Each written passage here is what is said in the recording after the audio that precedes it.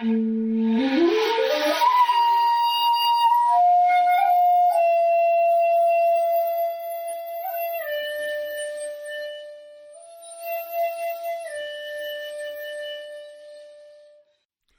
to the Zen of Everything, a Zen take on life, love, laughter, and everything else.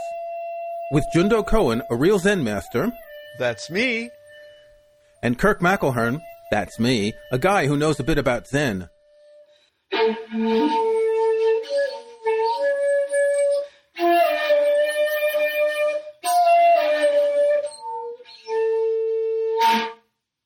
Good evening, Jundo. How are you this evening? The sun'll come out tomorrow. Bet your bottom dollar that tomorrow there'll be sun. I'm optimistic and hopeful, Kurt. I wish you would warn me about that. Zen, you have to be spontaneous. Yes, that was certainly spontaneous. It's been 2 weeks, and since then, spring has sprung. Yes. We've moved the clocks forward here for daylight saving time. I don't know if you still do it and when you do it. No, Japan is stubborn and we don't change. We let the rest of the world change. I believe that the European Union is going to stop from next year, but since the UK has left the European Union, I don't know if we're going to do it. I hate daylight saving time. I hate that day when I wake up and I've lost an hour, and then all during the day, everything's off, that jet lag of 1 hour. Well, we have some people in our Sangha from Australia. It's really crazy down there. They got like 5 time zones, 1 on the half hour, and 2 that don't change, and 4 that go the wrong direction. I have no idea what's going down there either. Yeah, and on the other hand, China, which is a huge country, has just 1 time zone. 1 time zone, yeah, China.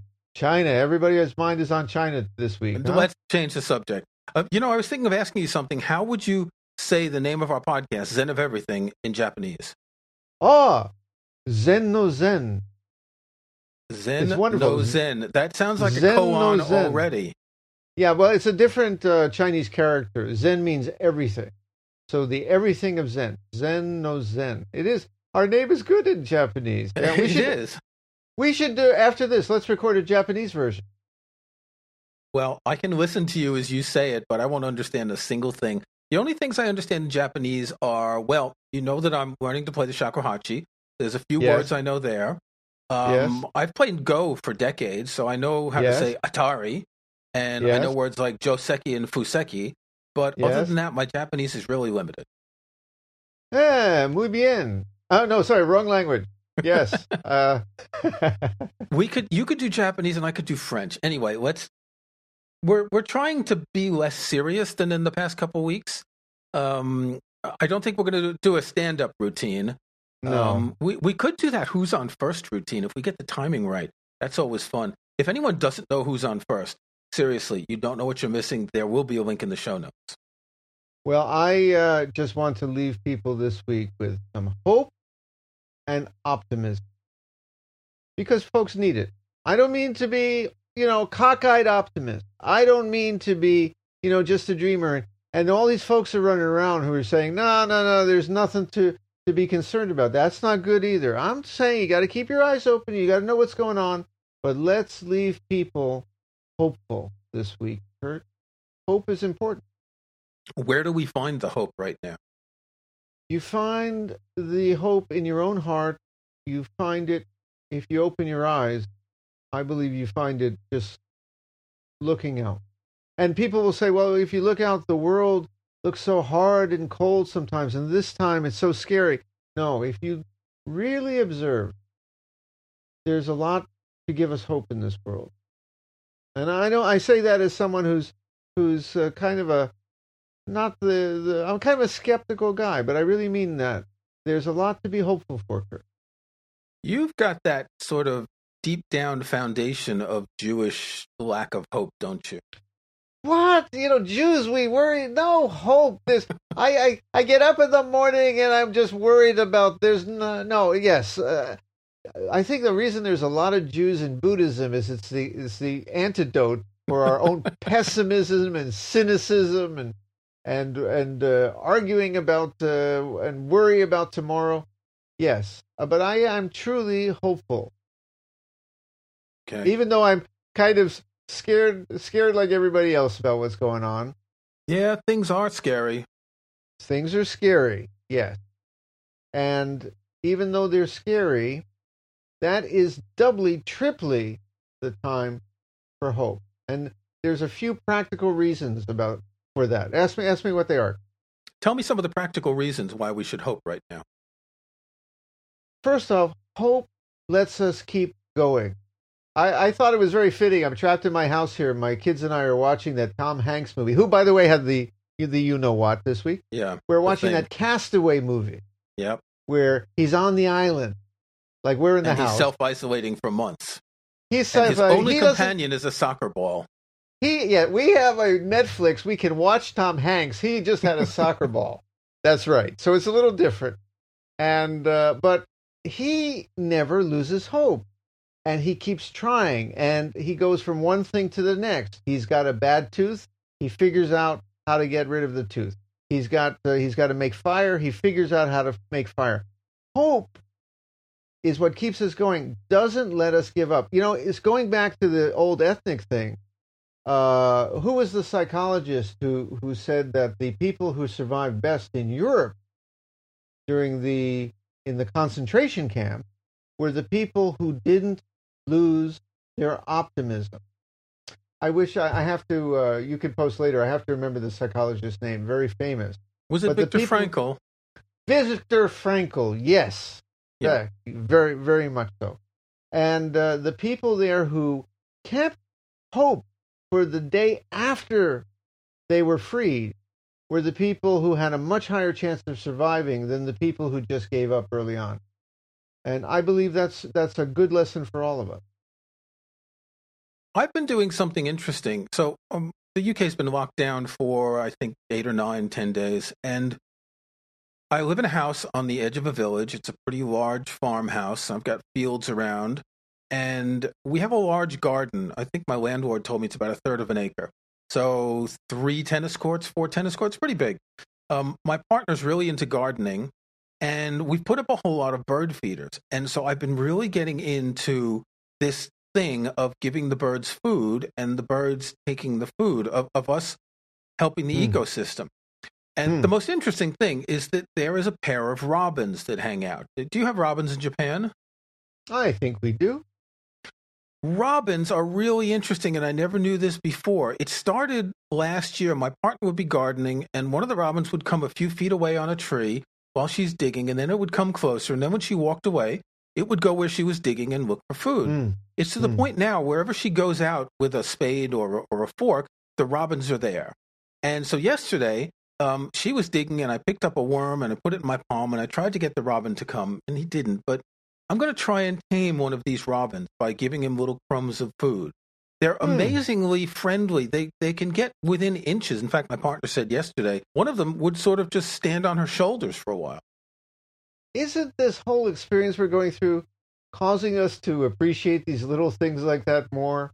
The birds, a little nature, family, slowing down. I've got guys, who were working in office buildings and every day, year, trying to get the next promotion. And this is the first time maybe they are at home. They are looking at the flowers. They are watching the springtime come. I think that we are going to come out of this. Is another cause for hope. I think we are going to come out of this as better people. I think we're going to learn something from this time. We were too materialistic, too much into the rat race. This is going to slow us down. What do you think? I'm not sure that things are necessarily going to change radically, but as you say, people who've discovered this slow lifestyle, something that they may never have known. Now, for me, I've been working at home for 25 years, and I've always sort of organized my workday to have time, particularly when the weather's nice. If it's a warm spring afternoon, I'll take a couple of hours and go out and sit in the garden and read.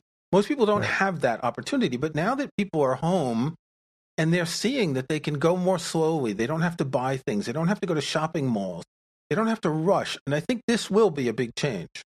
I think a lot of people are having detox symptoms this week. It probably that too. It's going to take a little while for them to adjust. But some people, like Tom Hanks, the whole point of that movie is he's working for a big corporation in the start, and he's about time is money, and then he ends up on this island, and everything disappears, the entire rat race, and he's just day by day survival. A little bit, a little bit. This is, good for us to learn this. We look at the other generations, like the generations of our parents who went through the war and the generations who went through hard times. It not only was a bad time, it strengthened their character. This is another reason for hope. I'm going to be hopeful that we will end up as a better world here. And I'm also hopeful that there will be discoveries and a new faith in science that will come out of this. Yeah, that's a good point. Something interesting that I'm seeing here is, as everyone in the world knows, the UK decided to leave this large trading bloc and go it alone, basically shooting themselves in the foot. And one of the things that they did to accompany Brexit was to introduce new rules on immigration. And they wanted to keep out unskilled workers. Well, what we're seeing now is the unskilled workers are the people keeping us alive. The people in the supermarkets, the people in the warehouses, the guy who just delivered a package while we were recording. These unskilled workers are at the front line right now. And I think a lot more people are going to have respect for the fact that there's no such thing as an unskilled worker. I am very hopeful about the human condition for another reason. There have been a lot of disasters in the past. People strike me this time as, first off, generally very well behaved. People are not using this as an opportunity for violence so far. I hope it stays. I'm sure it will. I'm hopeful about that too. But to help others, and the people who are going in to the stores, to the hospital, they are giving themselves to help others. It's not, a lot of people are not just doing it for a paycheck right now. They're doing it because they feel a calling. And in fact, my partner was in the supermarket. We have a supermarket about 10 minutes from us. She was in the supermarket last week. And just a small thing. So they're making people separate by 2 meters outside, one person in, one person out, a maximum of 30 people. So she's in the supermarket, plenty of room, walking around. And there was someone putting things on the shelves. And I don't know exactly what happened, but my partner said, "Thank you." And the poor woman just burst into tears. The supermarket worker said, "You're the first person that said that to me in a week." So I think there are a lot of people who are stressed, but we need to constantly say to these people that we appreciate what they're doing. Every time someone gives me a delivery, every time the postman comes, I make sure that they know that they're appreciated. And I'm going to say this to you, Kurt. Maybe this is a time when you got to say this to people too. I love you, man. I know this is going to sound corny, but I've known you a lot of years now. Yeah. We've been good friends. You do a lot for this Zen way. And I want to say that you got to tell people you appreciate them these days. So thank you, Kurt. Well, thank you, Jundo. I love you too. And you've been a great influence on my life. But can I talk about science again? I said I'd like to talk a little bit about science again, the hope about science. People lost respect for science and truth in the last few years. We saw it, everything's fake news, global warming's made up, it's a conspiracy. This is going to tell people the difference between truth and fiction, because the man in the white coat's going to come and he's going to give them something to make them feel better. Hopefully soon they will make the discovery of the antidote for this, and people's lives will depend on science. Discoveries will be recognized. There's a Nobel Prize in this for somebody, and I think there's going to be a new faith in science and truth from all of it. That's my hope. Unfortunately, we have a ways to go. I was just reading this morning about the conspiracy theories that this was created in a laboratory. It was created by Bill Gates or George Soros. There we go again, picking on the Jews by George Soros. Or it's caused by 5G. That seems to be one of the big things. And it's funny because there's hardly any 5G in the 5G? UK. Yeah, the new mobile phone thing. There's hardly any 5G in the UK, but there's people protesting that 5G is the cause of the coronavirus. Well, I see the connection. Actually, I don't see the connection at all, but I'm sure someone does. Well, no, this is, human beings have always been into weird beliefs. And we talked about this last week. 200 years ago, it would have been Burn the Witch Next Door. But I'm hopeful now that we're not there yet, but we're smarter. And these disasters, these times, these transitions are always the next step to the coming world.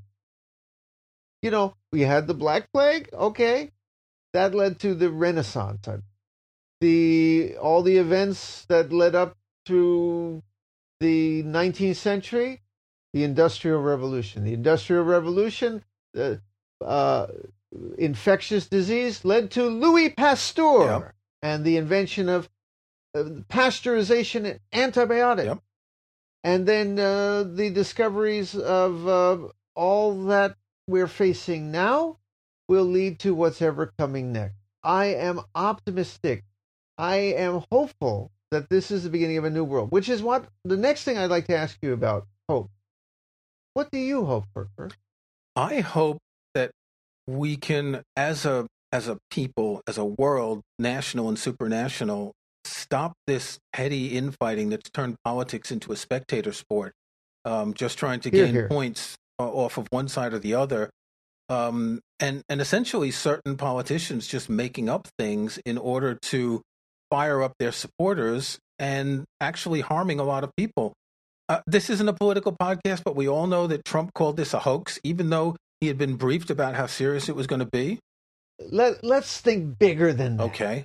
What's bigger than that? I got a few small dreams. You don't think that the Buddha's going to come back, do you? No. Well, I think the Buddha is here if we act like Buddha. You see, if we act like Buddha, we make the Buddha real. And so what is this Buddhist dream I have? I have a dream where people live in peace. Everyone has enough food, a clean water, is free from violence, war, and abuse, and has access to basic education, good medical care, and equal opportunity. Just a few small things. That's all I want. Yeah, world peace. But you know what? Yeah, we're going to get there. We're going to get there, Kurt. We sometimes lose sight of it, but I'm still hopeful that dream is alive. It just may take another century or two, but we will get there. Yeah. In an earlier episode, I remember we were discussing how even though things look terrible, they are getting better overall. We mentioned this book by Steven Pinker, The Better Angels of Our Nature, where he's just looked at history, how much has gotten better, how fewer wars there are, how fewer people die from diseases and all of that, and things are getting much better. We can only see back to our teenage years. We can't see before that unless we really study history. So things always seem to be getting worse, but they're not necessarily. And even now, as terrible as this is, the perspective on it will only come later when we look back and we can actually see what is going on. It may actually be better in some ways than the images on the TV are leading us. And I say that with the idea that if one family loses one person, it's a tragedy. I don't mean to discount that. The rush that's going on in hospitals tonight as we're speaking, with doctors who are going to have to go days and weeks without sleep, and they're going to have people lined up outside for lack of beds inside. This is a terrible disaster. I don't mean to discount that at all. But I also want to say to everyone out there tonight, please, if you sneeze, it is not a ticket to the ICU. Don't lose hope. Don't magnify in your mind that it's not the end. This is something we will all get through. Please trust that. What I find interesting is that a number of the breakouts have occurred in large religious gatherings. There was one in South Korea. Apparently there was another one in France where 2,000 people met. People got infected and then spread out. And it's almost as if this virus, it's not sentient. The virus isn't sentient, not thinking about anything. It's just trying to survive. But the virus is able to exploit humans in the situations where the humans are most exploitable, where they're concentrated. Well, I don't think there's a connection between religion and the virus. I think any place that people get together, the virus just mathematically jumps from person to person. And we're social animals. We like to be together. This week has been a revolution in people learning new ways to get together without being together. And I actually am looking forward to the day that we can go back. And as soon as they find a cure for this, I'm hopeful that we'll be giving each other hugs again. I'm going to run up to the first five. It's going to be like World War II, that big kiss scene. I'm going to run out. As soon as they find the vaccine, I'm going to run out and give a kiss to the first five strangers I see. And since you live in Japan, I think that will be taken as a bit strangely, won't it? I think they would if that day comes. I think everyone here will appreciate it. Yeah, it's true. Even in it's Japan. True. I think if I did that here, I think the British reaction to something like that would just be to go up to more people and say, "Lovely day, isn't it?" Well, hope is also the first step to planning for what comes next. So I believe that our hope for the future presents a target, and we will work there. Now, people say that Buddhism is not a hopeful religion, and first off, they say it's about living in the present. We discussed last week that it's about living in the present, which sometimes involves planning for the future. But let me tell you something. Buddhism is actually a hopeful religion. Would you ask me how? How is Buddhism a hopeful religion? I'm glad you asked that. There was the attitude that we have to get out of here and get to nirvana because this world is hopeless. But that actually has not been the main driving force in Buddhism for thousands of years. The main driving force has been people going to Buddhist temples at times like this, asking the priest to say a chant, to light some incense, to twirl a rosary, to help their sick child, to help their fears, to cure their disease or their problems. Right down the street here, we have the Medicine Buddha Temple, right in my neighborhood. And 100 years ago, people would go there to ask Buddha, please, Buddha, my grandmother, my daughter has a fever. Please help us. This was before we had what we have now. Even then, it was terrible. But they would go there with hope because they knew with their faith in Buddha that Buddha will help. So many of our symbols, even, for example, Jizo, the Bodhisattva, whether you believe Jizo really is there or not, Jizo represents that there's something about this universe that sometimes helps us. And I believe that. Now, it doesn't always help us like we want, but there's something helpful about this universe. And I call that big H hope, as opposed to humans' small hope. Would you ask me, what's big H hope? Can you tell me? Oh, don't even bother. I know you're going to ask me. Yeah, but this is part of the routine, isn't it? The sort of Abbott and Costello thing. Yeah, go ahead. So tell me what big H hope is.